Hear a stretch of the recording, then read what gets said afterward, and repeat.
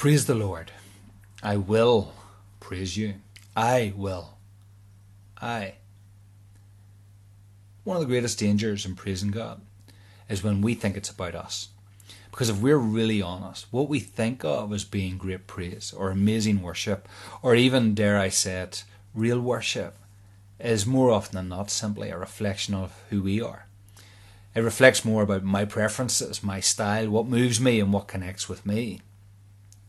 Yet the invitation to praise God has not got that much really to do with who I am, with what I like, with what I dislike. And it has even less to do with whether or not I am good enough to praise God, whether I'm worthy enough. I will praise you. I will praise you, God, because you're worthy. My praise isn't great or amazing or real because it reflects me, but rather because He is worthy. His works inspire awe. Everything that He has done is just and is faithful.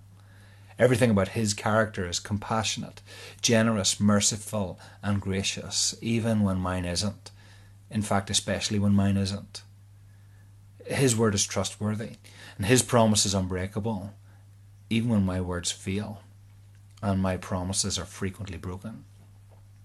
He is the centre of all our praise.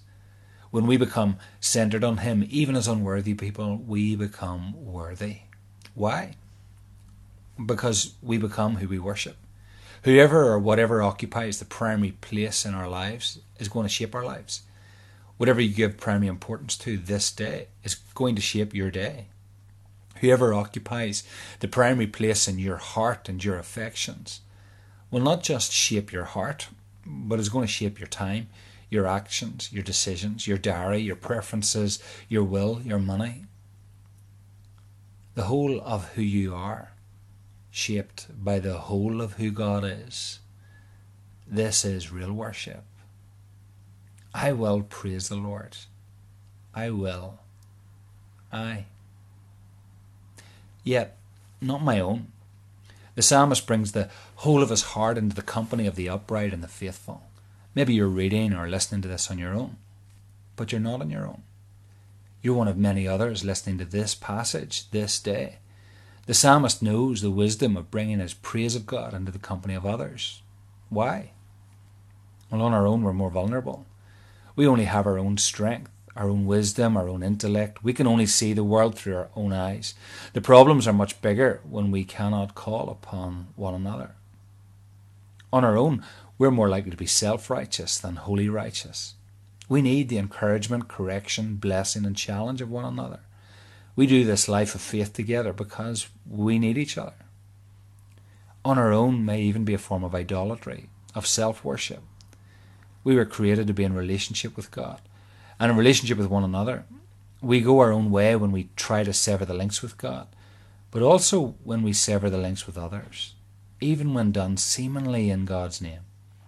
It's amazing how rejecting the people of God leaves us worshipping in the house of me, all of my preferences, my tastes, my lists of what's right and what isn't, what works and what doesn't. One of the healthiest correctives to wrongful praise is to praise in the company of others. If we dislike their style and tastes, we learn about patience and kindness. If we've fallen out with them, we learn about reconciliation and forgiveness. If we are miles apart in years, we learn from those who have walked the path before us and those who are new on the way.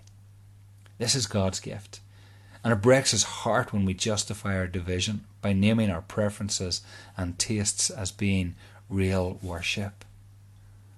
I will praise the Lord with my whole heart, but I will do this with all of His people.